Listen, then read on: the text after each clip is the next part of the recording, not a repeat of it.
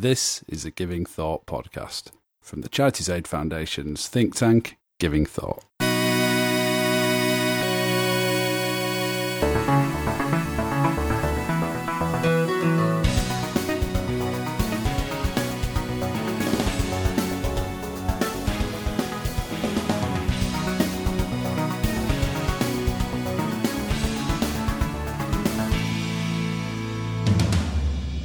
Hello, you're listening to the Giving Thought podcast. This is a podcast from CAF's think tank, Giving Thought, in which we look at big issues and themes relating to philanthropy and the work of civil society. I'm your host, as ever, Rod Davis, and this is the fifth in the series of compilations of voices from civil society that we've been putting out. And in this episode, we are talking to Dan Sutch from CAST, the Social Tech Accelerator, and also the Catalyst, which is a sort of consortium of funders looking at digital issues in civil society. We're also talking to Dan Fluskey, the head of policy at the Institute of Fundraising, about some of the challenges facing fundraisers right now. And Dan obviously is a returning guest to the podcast, so he's got a very exalted position. And finally, we're talking to David Ainsworth, who also works at Catalyst these days, but has been around in the sector for a long time as a journalist and kind of commentator on charity sector issues in the UK. And I'm talking to him about some of the thinking he's been doing about the financial issues affecting the sector. So without further ado, let's go into some of those conversations. As with all the other ones, I'll be releasing them also separately so that you can listen to each individually. But I will be back at the end of this episode for a bit of housekeeping and tidying up, but let's get on with it.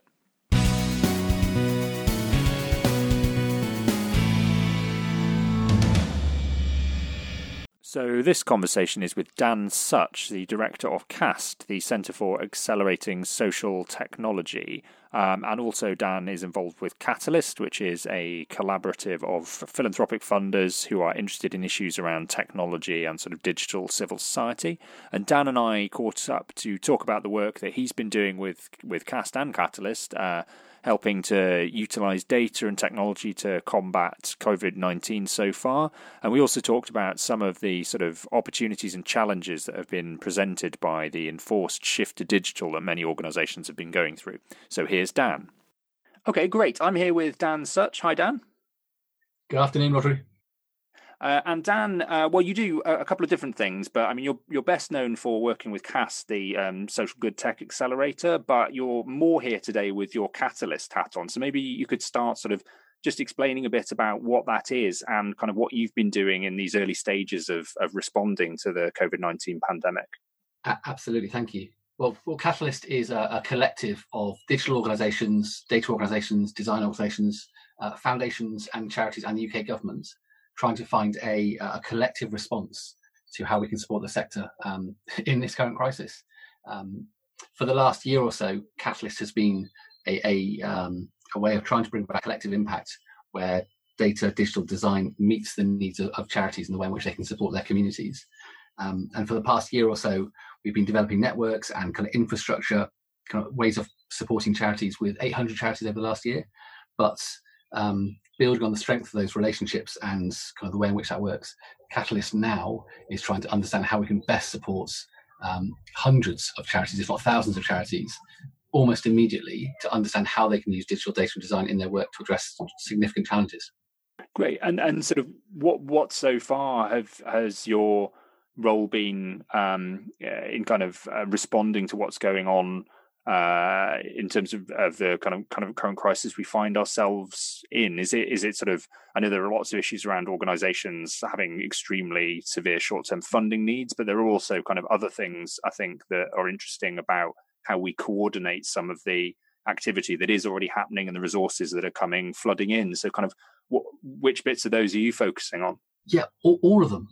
So if I break down perhaps kind of the three big things that Catalyst is doing. So the first is we call it insights, because we're collecting in the most open and kind of transparent way as much of the data and information around the needs of the sector as possible. And that's data that's coming from organisations like NCVO and SCVO and Small Charities Coalition, plus Deep Research. And that's been kind of aggregated so that as a sector, we can have a view of what the most significant needs are, so that individually and collectively we can prioritise those needs and address them. That's the first. And from a Catalyst perspective, we'll then look at that kind of needs data and think, how can the best capacity of digital data and design best be used to address those needs? So that's the first piece.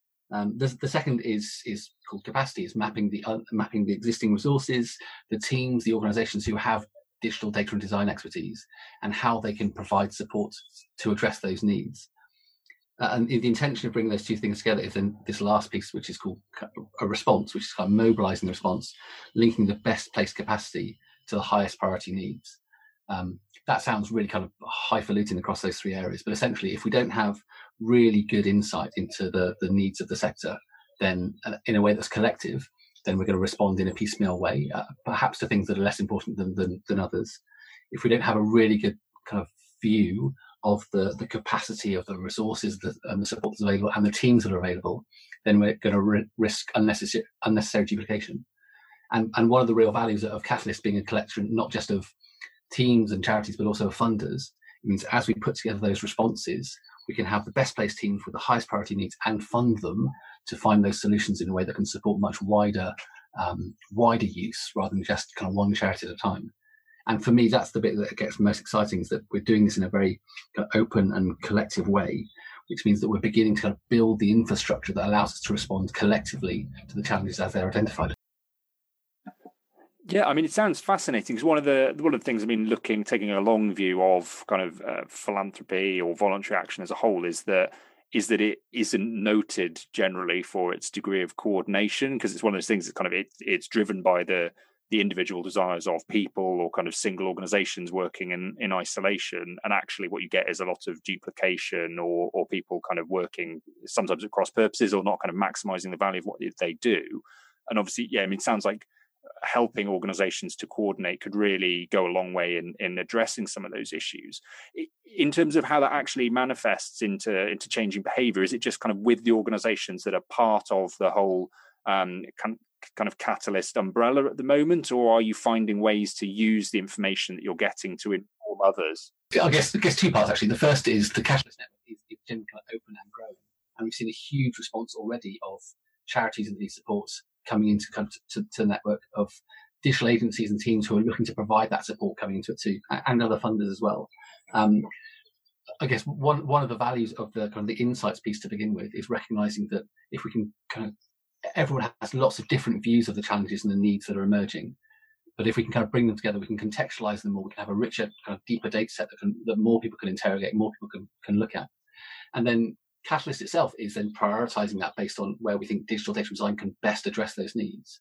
But because we have that collective data set, it can also be used by others well beyond the Catalyst network to use within their own work. I suppose one example, although they're firmly part of Catalyst, is NCBO, where we know from the data that clearly one of the biggest challenges that charities are facing is huge shortfalls in funding, worrying about how to ensure people have salaries and they can continue delivering their services. Well, parts of that isn't something that digital can really help with, but NCBO are really well placed to take that insight and to present it to those who can help.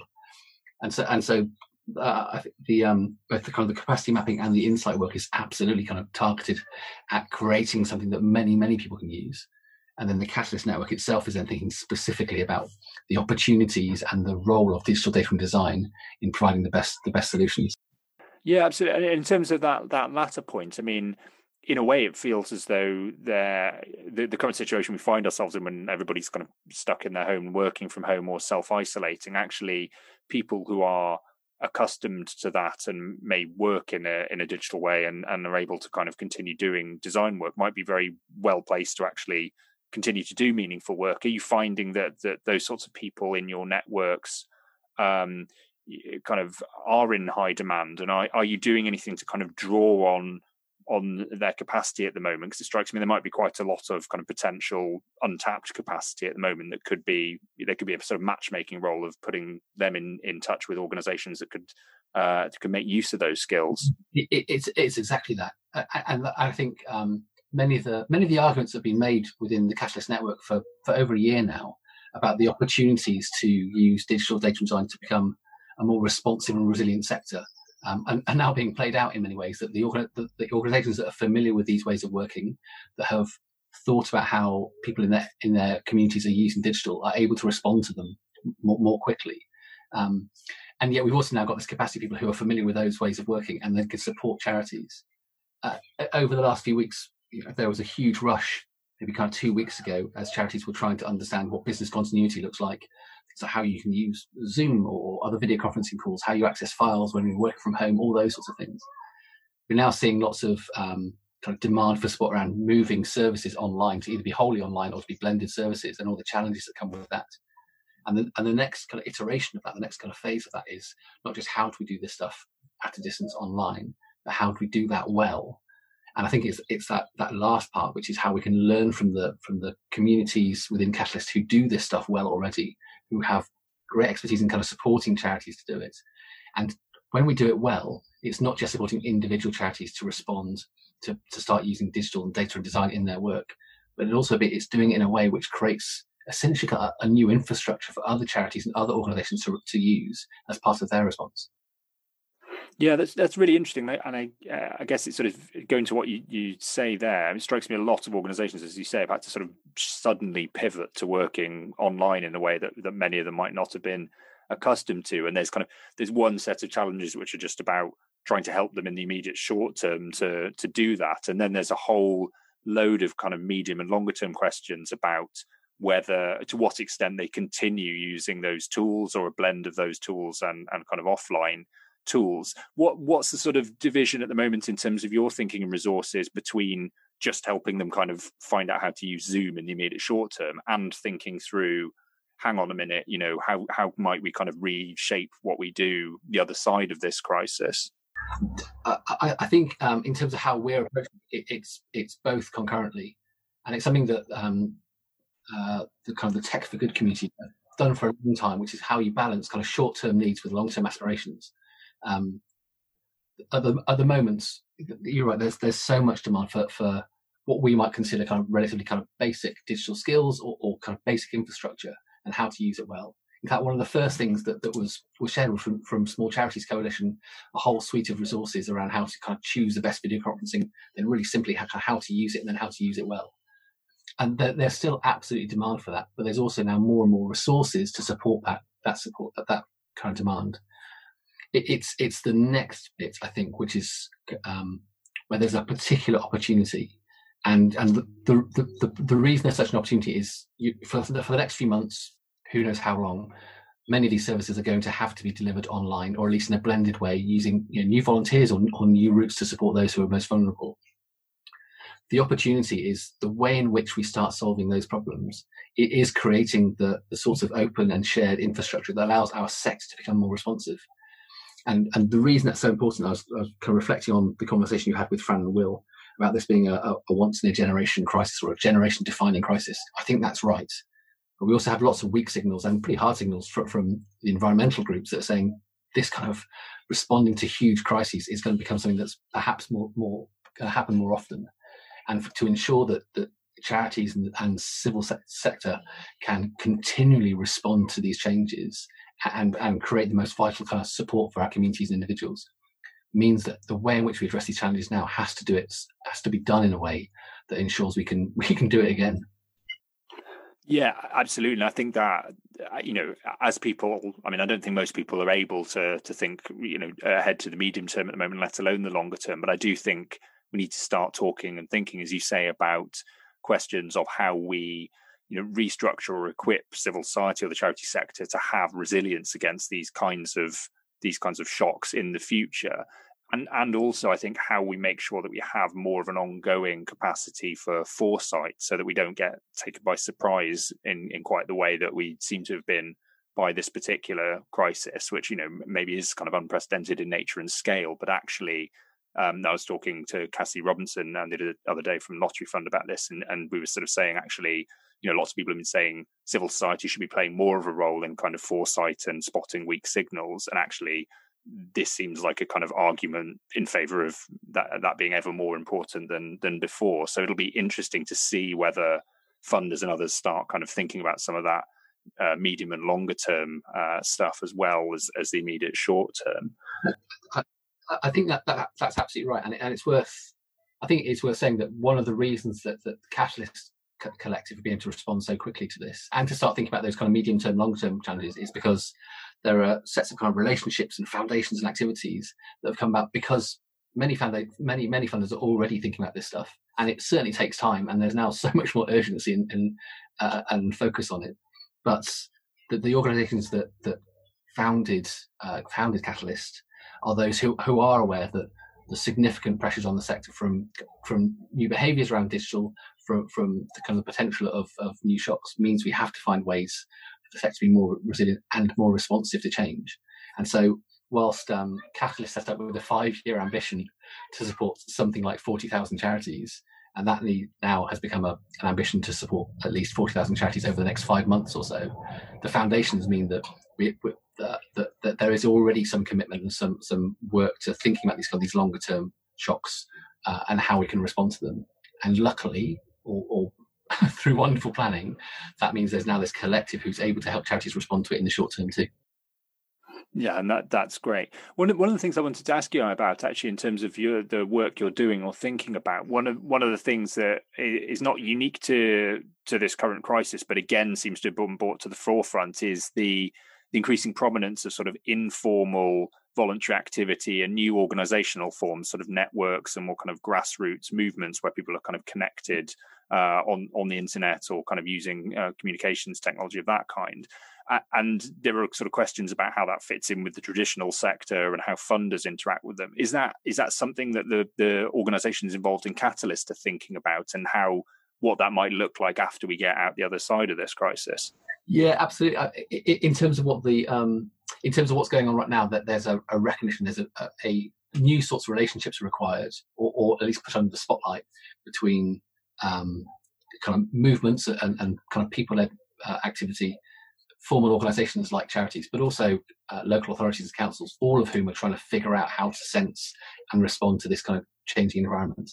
And there's probably even a stronger recognition now, because there's so much like physical separation between those and who can act in what ways, that these new forms of relationships are beginning to be created. Charities desperately now looking for new ways of mobilising the volunteers that have come to them because they have local connections they no longer have. Local authorities doing the same.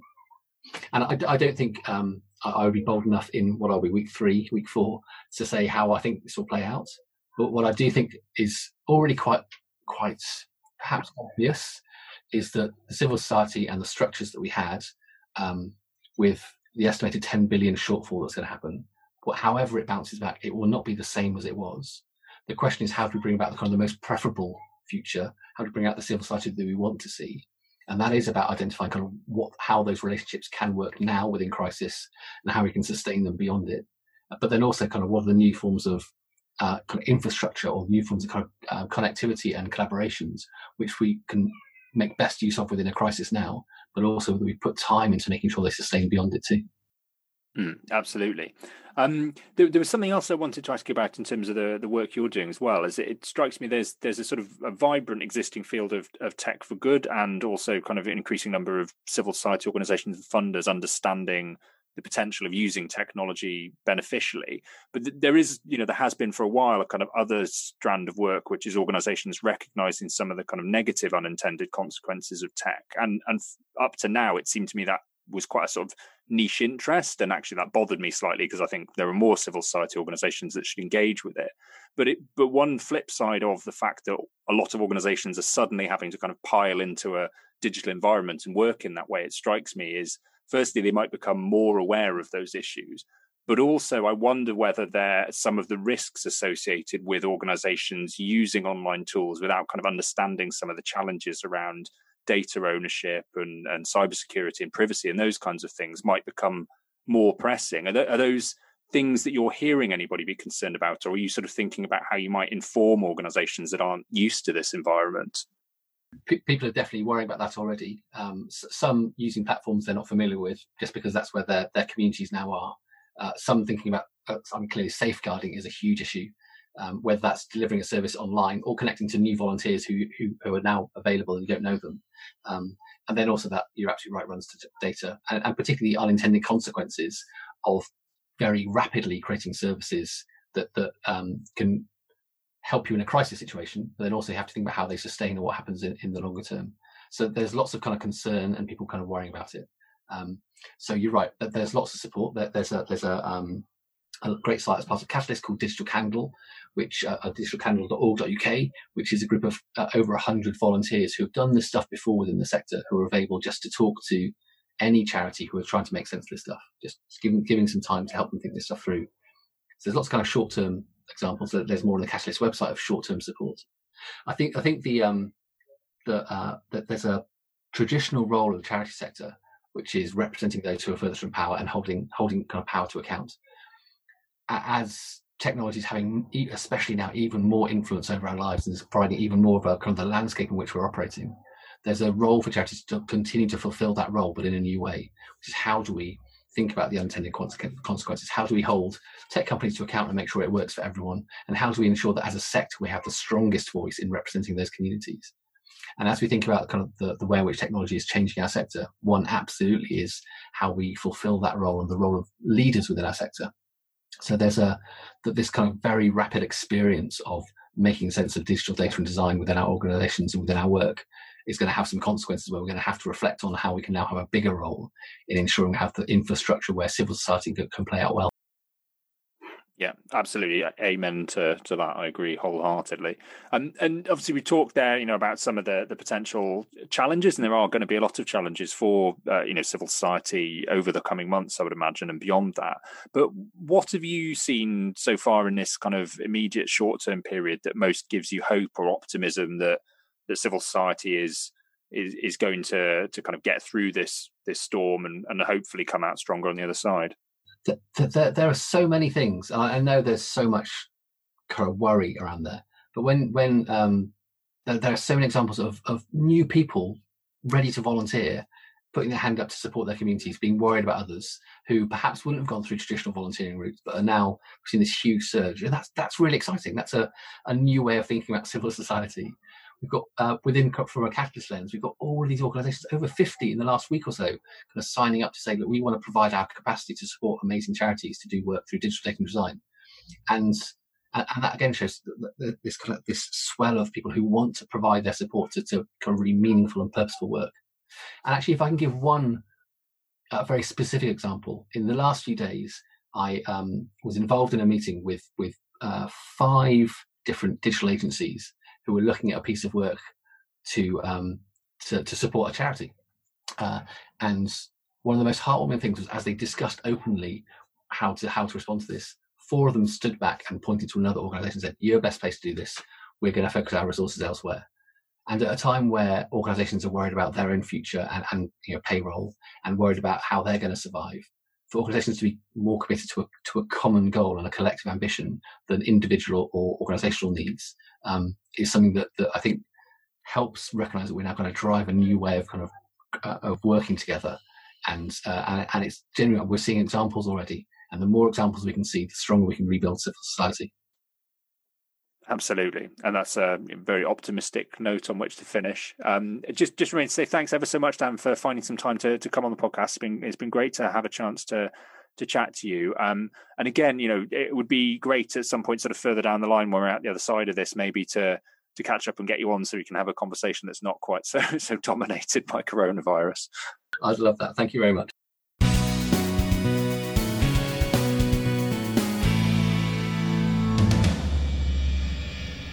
This conversation is with Dan Fluskey. Dan is the head of policy at the Institute of Fundraising and a returning guest to the Giving Thought podcast, which puts him in a very small and elite band of people.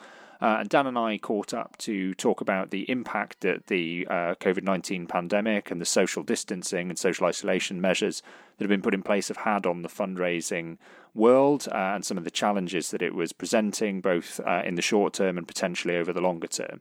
I should warn that the audio quality on this one isn't brilliant. Had some kind of issues with the connection and using Zoom to record. I've done my best to tidy it up, and hopefully it is okay. But if there are any problems, I can only apologise. So without further ado, here is Dan. Great. So I'm here with Dan Fluskey, Head of Policy at the IOF. Hi, Dan. How are you doing? Yeah, not too bad. Thank you, Rod. Thanks for inviting me on. No, it's great to have you. Basically, I just, as I've been doing in lots of these conversations, I just wanted to get a sense from you of how the coronavirus crisis has been affecting you and also kind of your members and fundraising as a whole so far.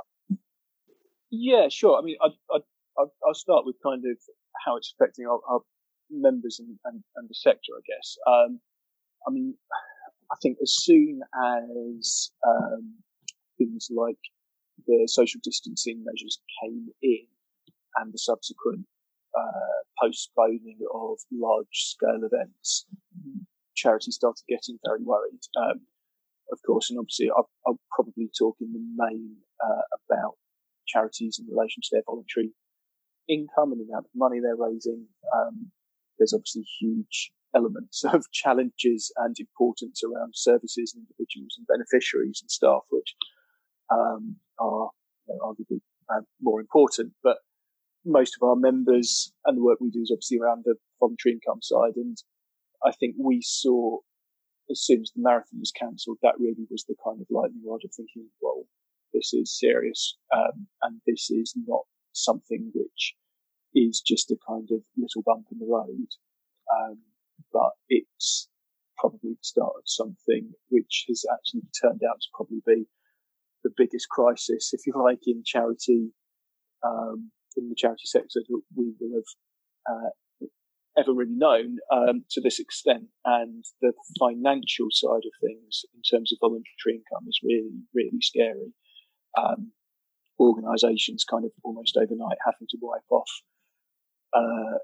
big figures of what income they thought they could make through events, through public fundraising, through their charity shops, through a whole range of other activities. And obviously, every time you're having to recalculate your income, you're thinking about the services that means that you can't run, the research that you can't do, the beneficiaries you aren't going to be able to reach.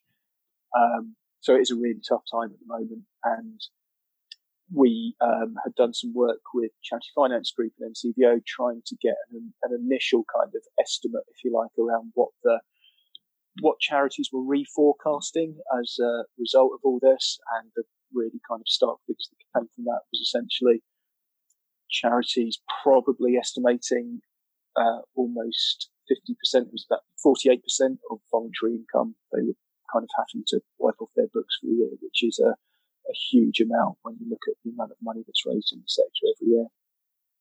Yeah, absolutely. And I guess, the challenge for a lot of those organisations is that it's not necessarily money that they can recoup if that's an annual fundraising event and the fundraising's gone for that year. If they can survive through the short-term challenges, they can do the event next year. But then that was next year's money, which seems, it's going to be very difficult. Yeah, no, absolutely. It's not just a matter of, okay, well, we'll hold off on that and, we can get that money later in the year. Partly you've already paid for quite a lot of those events, so you're going to potentially have to pay twice for something, so your net return is going to be lower.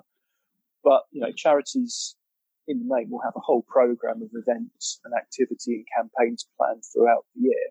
So if you're having to put everything on hold, you can't just kind of restart it all and then over the year say, well, we're going to make everything back, but it's going to come 3 months later. It can't just all be deferred. Lots of it is going to be lost, especially from events that you were planning on holding in the spring and the summer. You're probably not going to be able to hold them kind of in the autumn and winter, or if you are, then you're pushing other events out of the calendar as well. So, we are looking at a serious crisis, if you like, in terms of voluntary income, and that's why we've been really vocal alongside others about saying, actually, this is something where the government needs to step in and provide the support that charities will need, both for responding to increasing demand in services right now, but so that when we get through this, the charities that we have relied on in the past, we're going to be able to be there to rely on in the future as well.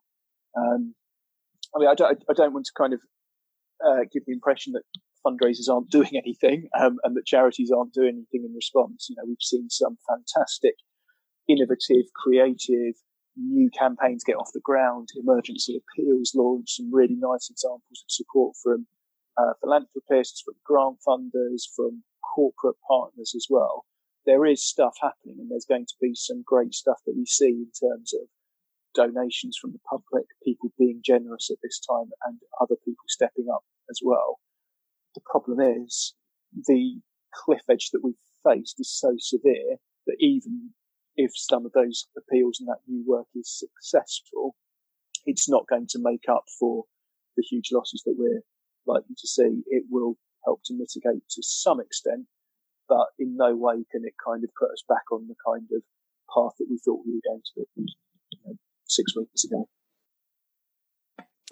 Yeah, absolutely. And I think, it's important to raise that issue and the kind of reality that if people want to help those organizations to survive to the point where they are able to kind of do fundraising in the way that they were before, then they are going to need short-term support, and that is going to involve action from government.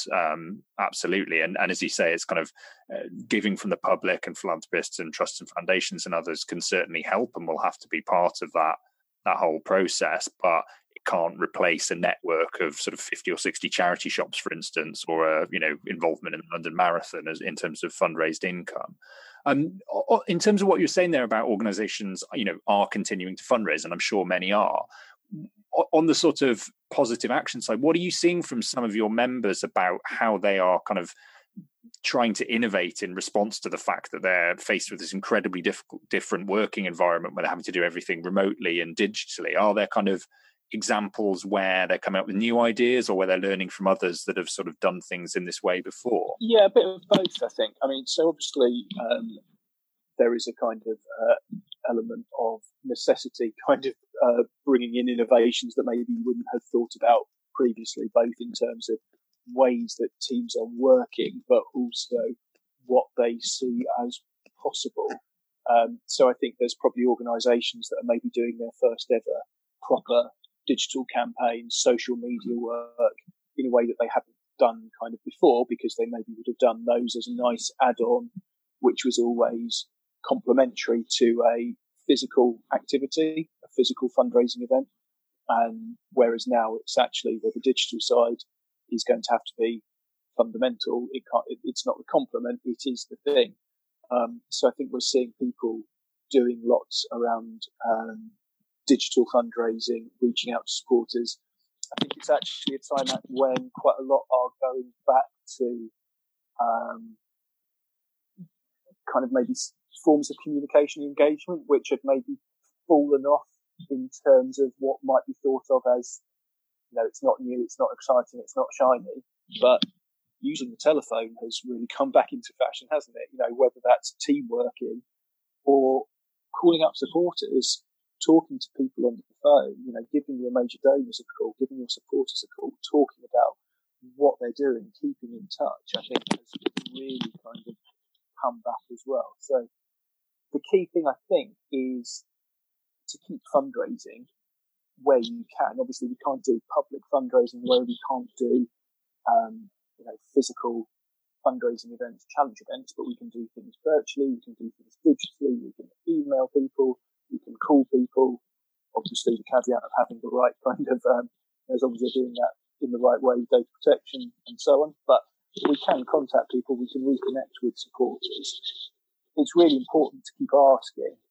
One of the things which kind of came up over the last week or so, which I've seen, is a kind of, is it actually okay to be fundraising at this time, given, the kind of national crisis and emergency we're in? Is it okay?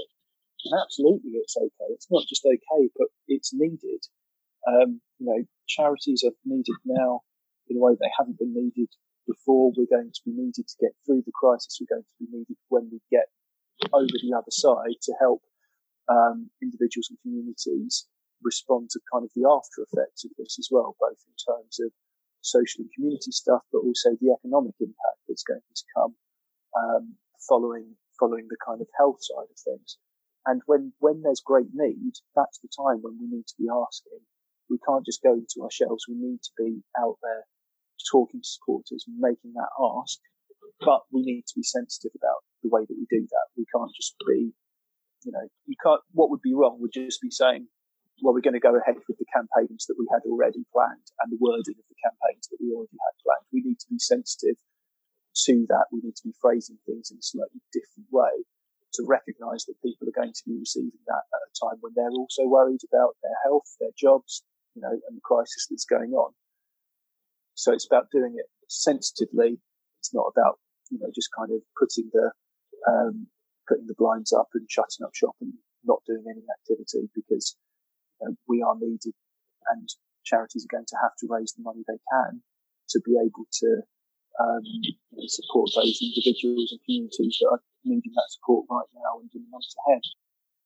Absolutely. And I mean, that definitely echoes something I've heard from others sort of making the point that the nature of this crisis might be different to many other crises in which you would look to sort of charity or philanthropy, where there's a group of people affected by it and a group of people largely unaffected, and you're sort of asking the one to help the other, whereas actually we're all affected by this to a greater or lesser extent. So you have to be very sensitive to that when you're asking people to help others. But I guess also we are also more aware of a sort of sense of collectivism and mutuality. Maybe I think it's really interesting to see that coming through. So I'll be interested to see whether fundraisers kind of adapt the way that they're talking to people about supporting during this crisis along those kinds of lines of we're all in it, but there are also some people who are being affected more than others. Absolutely. I think that's right. I mean, everyone is affected, but not everybody's affected equally.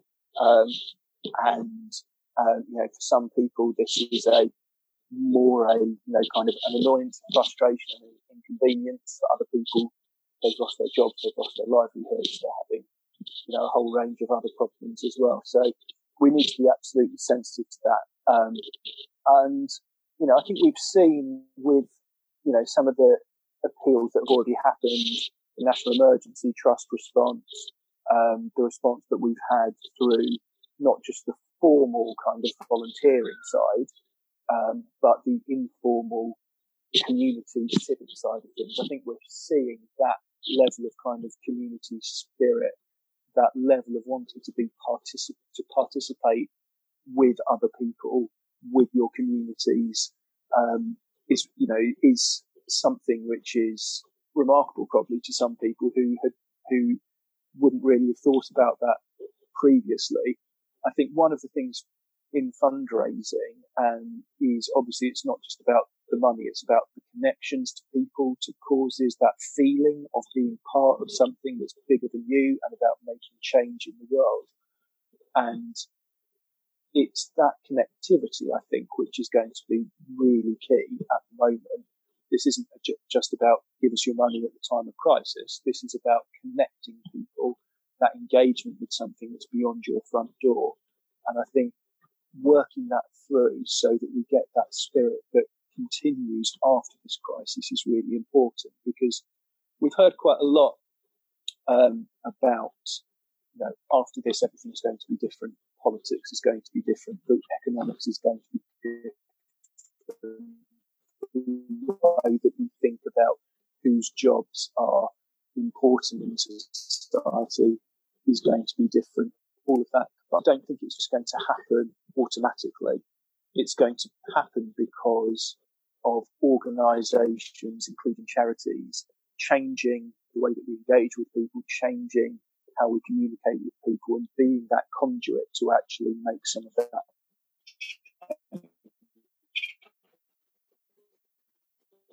happen. So I think it's really important that in those fundraising campaigns that we start engagement. It is going to be about connecting, you with people in your community. Yeah, absolutely. And I think it certainly goes something like it seems as though the rise of lots of kind of neighborhood groups and sort of that COVID mutual network and people having individual crowdfunders and things shows that both people want that sense of connection, but also there's a kind of premium on a sense of participation. I mean, people want to feel like they're involved and doing something. And I think, this is something I know we've both sort of talked about before this happened, that was a change already sort of out there that one could identify, but it does seem as though it's going to be accelerated, and it will change the way that charities kind of engage with or look to engage with their supporters in the future. I just wanted to ask as well, kind of in terms of, we talked about the short-term challenges lots of organizations are facing in terms of finances and fundraising. Do you think kind of when we come out the other side of this, you mentioned that people are sort of saying things will have changed. Do you think there are signs of any longer-term challenges that we need to start thinking about at the moment, or do we just, need to keep our focus on the immediate here and now? It's a tough question. I think the scale of the problems at the moment are probably meaning that a huge amount of kind of people's attention bandwidth capacity has to be focused on what's going to get us through the next few weeks, or the next 2 months, or however long this kind of immediate bit rises is in place, because it's this kind of cliff edge, kind of immediate drop in income across the board is something which I don't think we would have been able to imagine before. We might have been able to imagine, another 2008 financial impact. We might have been able to imagine another fundraising kind of crisis, if you like, from 2015. I don't think we could have ever imagined almost everything going wrong all at the same time. So I think that navigating through the first weeks is going to have to be the priority for so many. The rebuilding the other side is going to take time. It's going to take effort.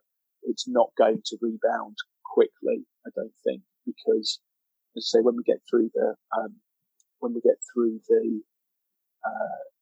coronavirus, in terms of looking at it around keeping people safe and healthy and protecting people from harm, the wider economic side is going to take a longer time to get through as well. Some of the businesses that have gone bust, some people that have lost their jobs, people that have reduced salaries, all of those kind of things. I don't think that's going to come back straight away. So there's probably a fancy economic term for it. But in my head, I'm kind of seeing like a Nike tick, which is an immediate kind of drop, an immediate cliff edge drop, and then a slow recovery to get us somewhere back to where we have been. I can't see that this time next year we're going to be able to kind of sit back and think, well, that was really hard for a few months, but everything's okay now.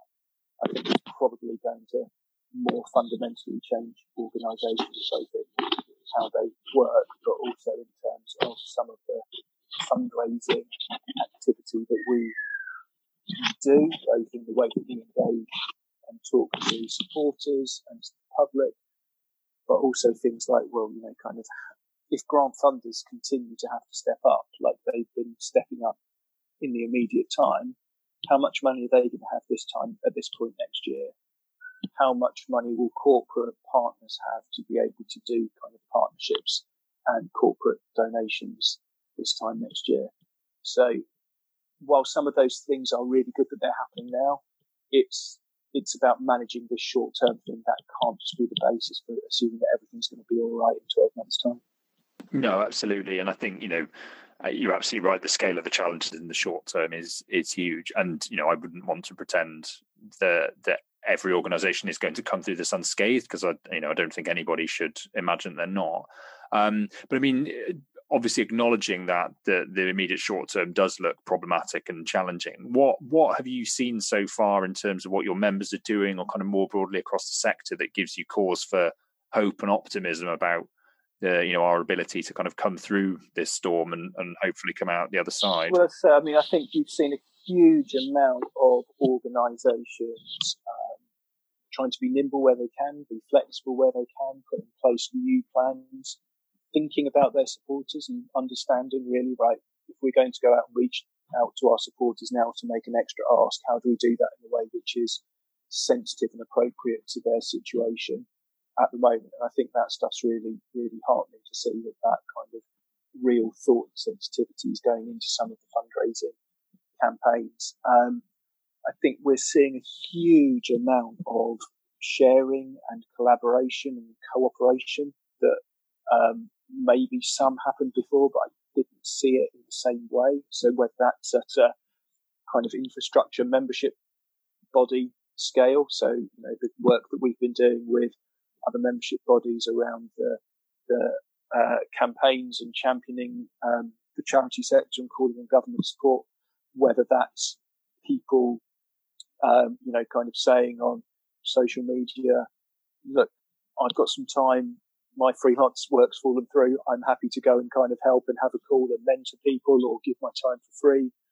People putting out kind of free templates and resources and guidance and advice, doing free webinars, doing all of those kind of virtual events, and often, for really low cost or free, to help share that. And I think that's something to actually feel quite proud about, the way that our charity sector and our fundraising community is coming together at this time of crisis. It's not dividing. It's not trying to be kind of cutthroat.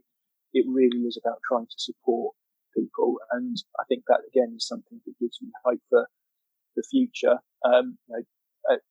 We're talking actually kind of completely coincidentally on the day that the Institute of Fundraising became the Chartered Institute of Fundraising.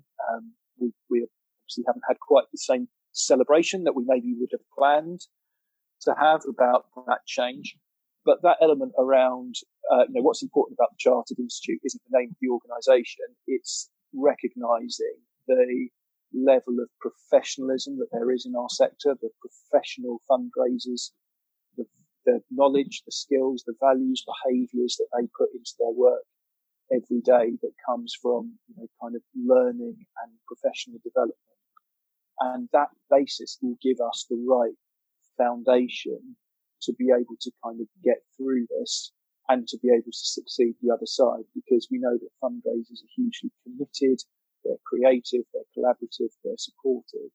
And it's that element which is why I think that there is some kind of light at the end of the tunnel, because a profession will rebound and it's going to do everything that they can for the causes they work so hard for.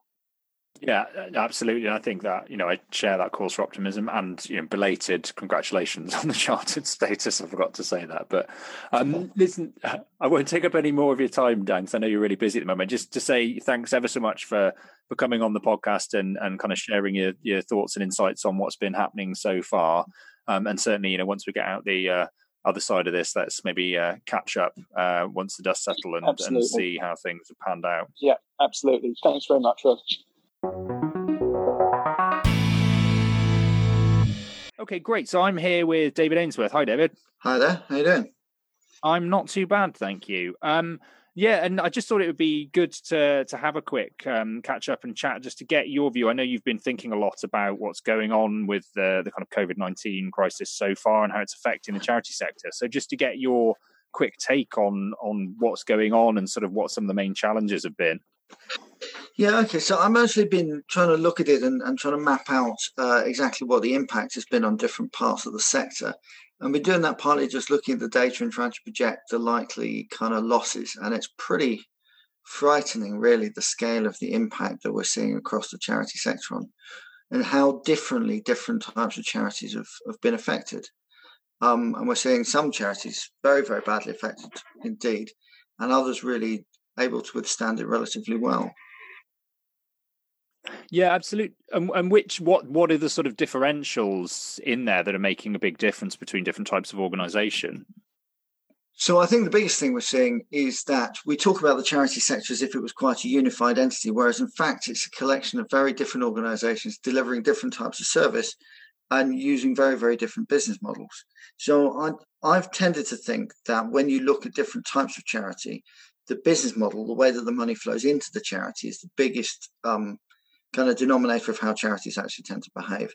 And people tend to think about charities as primarily fundraising organisations, but in fact, that's only a fifth to a quarter of the income of the charity sector. We've got a very significant amount of money obviously comes in from government. Charities actually make more money delivering services directly to the public, selling things directly to the public than they do from fundraising and donations. And then there's a real kind of mix of other sources of income. Money comes in from investment, it goes out in grants. Charities make a lot of money from membership. A lot of charities are in a position where all of the money flows to them from one single source, where you've just got one kind of major benefactor that pours all of the money into the charity. I was just going to say, I guess on that front, that major benefactor is likely to be, in most cases, either a government department or more likely a grant-making trust. And so those organisations dependent on the trust and or grant-making entity in question might be the ones that are relatively well insulated. But even then, the demands on grant makers at the moment are so vast that most of them are struggling to keep up with it, from what I've seen. And that's true. And in a lot of cases, the benefactor is a grant-making trust. If we think particularly of corporate foundations and individual foundations, we tend to think of foundations in the charity sector as funded primarily by investment, but there's almost as much money flowing into them from gifts from individuals. But that money tends to come in the end from pretty much the same source as investments. It's still coming from the stock market. It's just then flowing into the pockets of a major benefactor, either a corporate organization with a corporate foundation or an individual with an individual's foundation. And those individuals are seeing obviously quite straitened circumstances in some cases. And we can imagine that in a lot of cases, corporates are going to be pulling their funding to their corporate foundation pretty sharpish as they find themselves in a completely unprecedented financial position. So I guess if we were to look through those different sources of income, we've seen that fundraising has been very badly hit, much worse actually than I suspected to start with. And that's the cancellation of fundraising events. That's the inability to follow up on asking through a lot of channels. Kind of spontaneous giving seems to have dried up a lot as people have obviously felt that their own circumstances are quite difficult, been quite nervous about giving to charities. But the real absolute collapse obviously has been in services to the general public. Charities deliver almost all of those services face to face, and we're seeing in a lot of cases 90% of the income of those charities just disappearing overnight.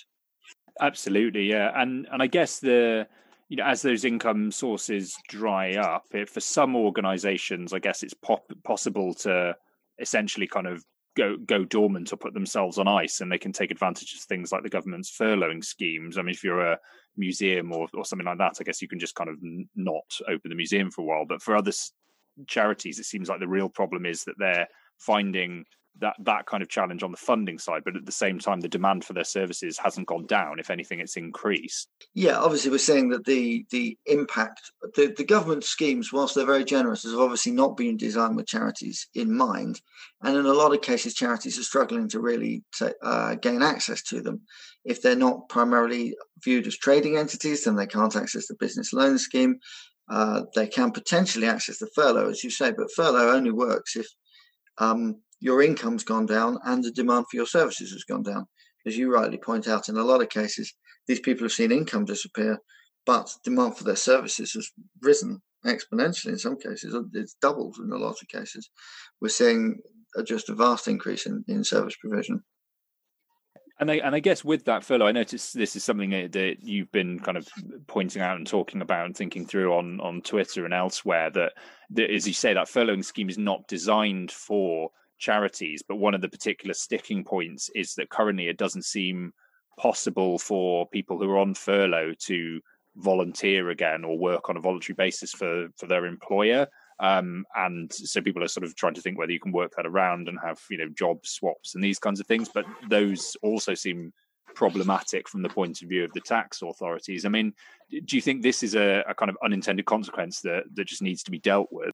Yeah, obviously it's an unintended consequence, isn't it? I mean, I think we're saying that essentially, I feel that ideologically this government is maybe not focused on the charity sector. It doesn't intrinsically kind of get how the sector works. It works in much more of a kind of a market-based kind of instrumentalist way, so maybe the charity sector hasn't been at the forefront of its thinking. Obviously, it's had to design this system in a tearing hurry. Essentially, is the problem, and the idea is that it's focused on business, and in a business, if your income goes down, demand for your services go down. They go hand in hand.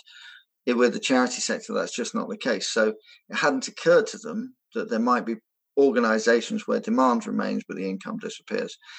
It feels to me as if there was the will, you could relatively easily create a workaround for this aimed purely at the charity sector, because the government's very, very used to giving exemptions or amending schemes for organisations with a charity number. It's happened many times with different tax reliefs and so on and so forth. And it shouldn't be that hard, I think, to say, if you have a charity number, a slightly different scheme applies to you. Yeah, absolutely. And I mean, I think that's, one kind of quick win essentially that the government could have, although I don't think it would necessarily solve all of the issues with the funding shortfalls. I'm sure you're not suggesting that it would. But kind of, do you think, apart from that just sort of immediate, huge looming challenge of just dealing with the fact that they aren't able to get money in through the door, there are, for those organisations that are able to get through that short-term storm, there are going to be other potential implications or challenges of the situation that we're going through at the moment, and what do you think those might be? Yeah, I mean, I think obviously funding is the single largest problem for these organisations, and I don't think that's really in doubt, because, I mean, the NCVO's talked about there being a 4 billion shortfall, but that was in 12 weeks. And I have to say, I thought that was an underestimate. I think if this goes on for 6 months, we're probably looking at more of a 10 billion pound shortfall. Furlough will protect against some of that. But sorry, I'm not answering the question you actually asked, which is the other challenges that exist. I mean, the next challenge is obviously that there's quite a lack of capacity in the voluntary sector around reserves and around management capacity. For a long time, the voluntary sector has been asked to kind of cut back on its core functions, cut back on its central management, and that creates a difficult scenario when suddenly you have to engage in a rapid change of how you operate things, because you simply don't have the number of people there who are able to engage in that kind of decision-making process. And I don't think the charity sector has been terribly well equipped in digital terms, in terms of the technology that it needs to reach out to people. So getting that capacity in place all of a sudden is going to be a very, very challenging thing. And then obviously from there's what we've already talked about, which is this rapid rise in demand. And that's going to be very different in different organizations. But I think that what we're likely to be seeing in terms of these organizations is we're going to see some organizations, we've seen it already, mental health organizations in particular, advice services, a number of other services that are working with vulnerable and disadvantaged groups, that they're going to see a huge rise in these people who've been badly affected. And the other problem, obviously, is that those beneficiaries themselves are already hard to reach. They're hard to get to. And when you're not allowed to go out and actually find them face to face, then trying to deal with them digitally, when many of them simply don't have a mobile device, is going to be an extremely challenging environment. I mean, you can't provide digital services to somebody who doesn't have any digital equipment. Yeah, absolutely. And I think it's interesting to think what the sort of forced digital shift for a lot of organizations is going to mean. But as you say, there are definitely things that people, as quickly as possible, will need to get back to doing in person and offline. And that will potentially be a challenge if those kind of important connections have been severed in the short term. I just wanted to ask finally, kind of, we've talked a lot about the challenges because it's obviously those are very front of mind for most of us at the moment. But what have you seen so far in the kind of response across the sector that gives you some cause for optimism that civil society is going to weather this storm and hopefully kind of come out again the other side reasonably strongly?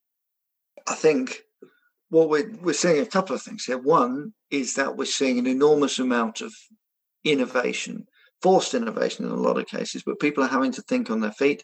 They're finding new ways to do things. Things that have been a problem for a very long time, for a number of years, have suddenly disappeared. We're seeing a transformation in how people approach digital technology. And I think all of that's absolutely fantastic.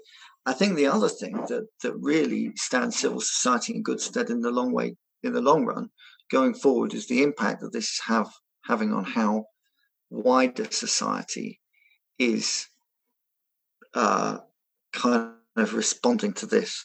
We're seeing in Spain, they've talked about introducing a universal basic income, which would be transformative if something similar to that came in here. The Financial Times is talking about the need to readdress Britain's compact with its low-paid workers. The Financial Times is campaigning on benefits, saying that we need to reassess the benefit system. So I think civil society may find itself in a much more conducive campaigning environment in the aftermath of this. A lot of people will have looked at the fact that they needed their neighbours, they needed state support, that this kind of myth of a kind of capitalist meritocracy wasn't really quite all it was cracked up to be.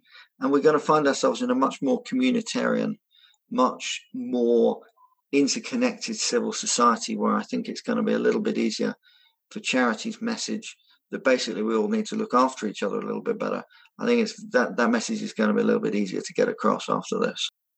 I certainly hope so, and it absolutely kind of echoes things that I've been hearing from others and thinking. And I guess, as ever with these things, I suppose my sense is that there's an optimistic version of things in which, exactly as you say, that's the end result, and there's a less good version in which it kind of entrenches some of the existing challenges. But the challenge, I think, for the sector is that we need to be quite intentional about pursuing the better version of it. So there's a job to be done, I think, giving some thought to the medium and longer term at the same time as we're dealing with the short-term challenges, which is difficult but necessary, I think. I think that's sorry, go on. No, I was just going to say thanks very much for coming on the podcast. But if you have a final word, David, that would be great to hear. No, I was simply going to agree with you and say I think that's a very important and often overlooked point. That if we need to plan for the long term, we need to say, okay, what are the goals? What are the things that we can potentially achieve here? I think one of the challenges that faced civil society before this was the idea that we were presenting an entire worldview of how people ought to interact with one another, the importance of communities, the importance of fairness in our society. We were preaching a very different gospel to some of the dominant forces in political life, and coming together and articulating that with one voice, campaigning at the right level, campaigning for a kind of sea change in behaviour, was already a very significant challenge for civil society. Now we've got a real opportunity to put that on the agenda, to move that forward, to tackle that thinking. And we do need to have a little bit of a think about how we come together and speak with one voice to talk about those changes and what I think our priorities are. Absolutely, and that's a great note on which to finish. So just remains to say thanks ever so much for finding some time to come on the podcast. I know everybody's incredibly busy at the moment, but certainly as the situation settles down, maybe the other side, it would be great to catch up and get you on again to talk in more depth about some of these things, and potentially without COVID-19 kind of looming quite so large in the mind. Thanks very much. That would be a pleasure. Okay, great. Well, my thanks again to Dan and to Dan and to David. So there's quite a theme of men whose names begin with D this week, for taking the time to come on the podcast. It was great to have a chance to chat to them all. That's all of the interviews that we recorded for now, although I'll be looking to potentially record some more as the situation develops and there are other people who've got kind of interesting perspectives to bring to bear. If you're interested more broadly in what's going on around COVID-19, philanthropy and civil society, check out the Giving Thought pages at the CAF website, and also CAF's developed a very good COVID-19 hub with resources for charities and donors and funders who want to try and do their bit. If you've got ideas for people I could talk to on the podcast or things we could talk about, drop us a line at givingthought@cafonline.org. Follow me on Twitter at Rodri_H_Davis or at Philiteracy if you want stuff that's more about academic writing and history of philanthropy. Other than that, just like, subscribe, tell all your friends about it, share it around as widely as you can, and I'll see you next time. Bye!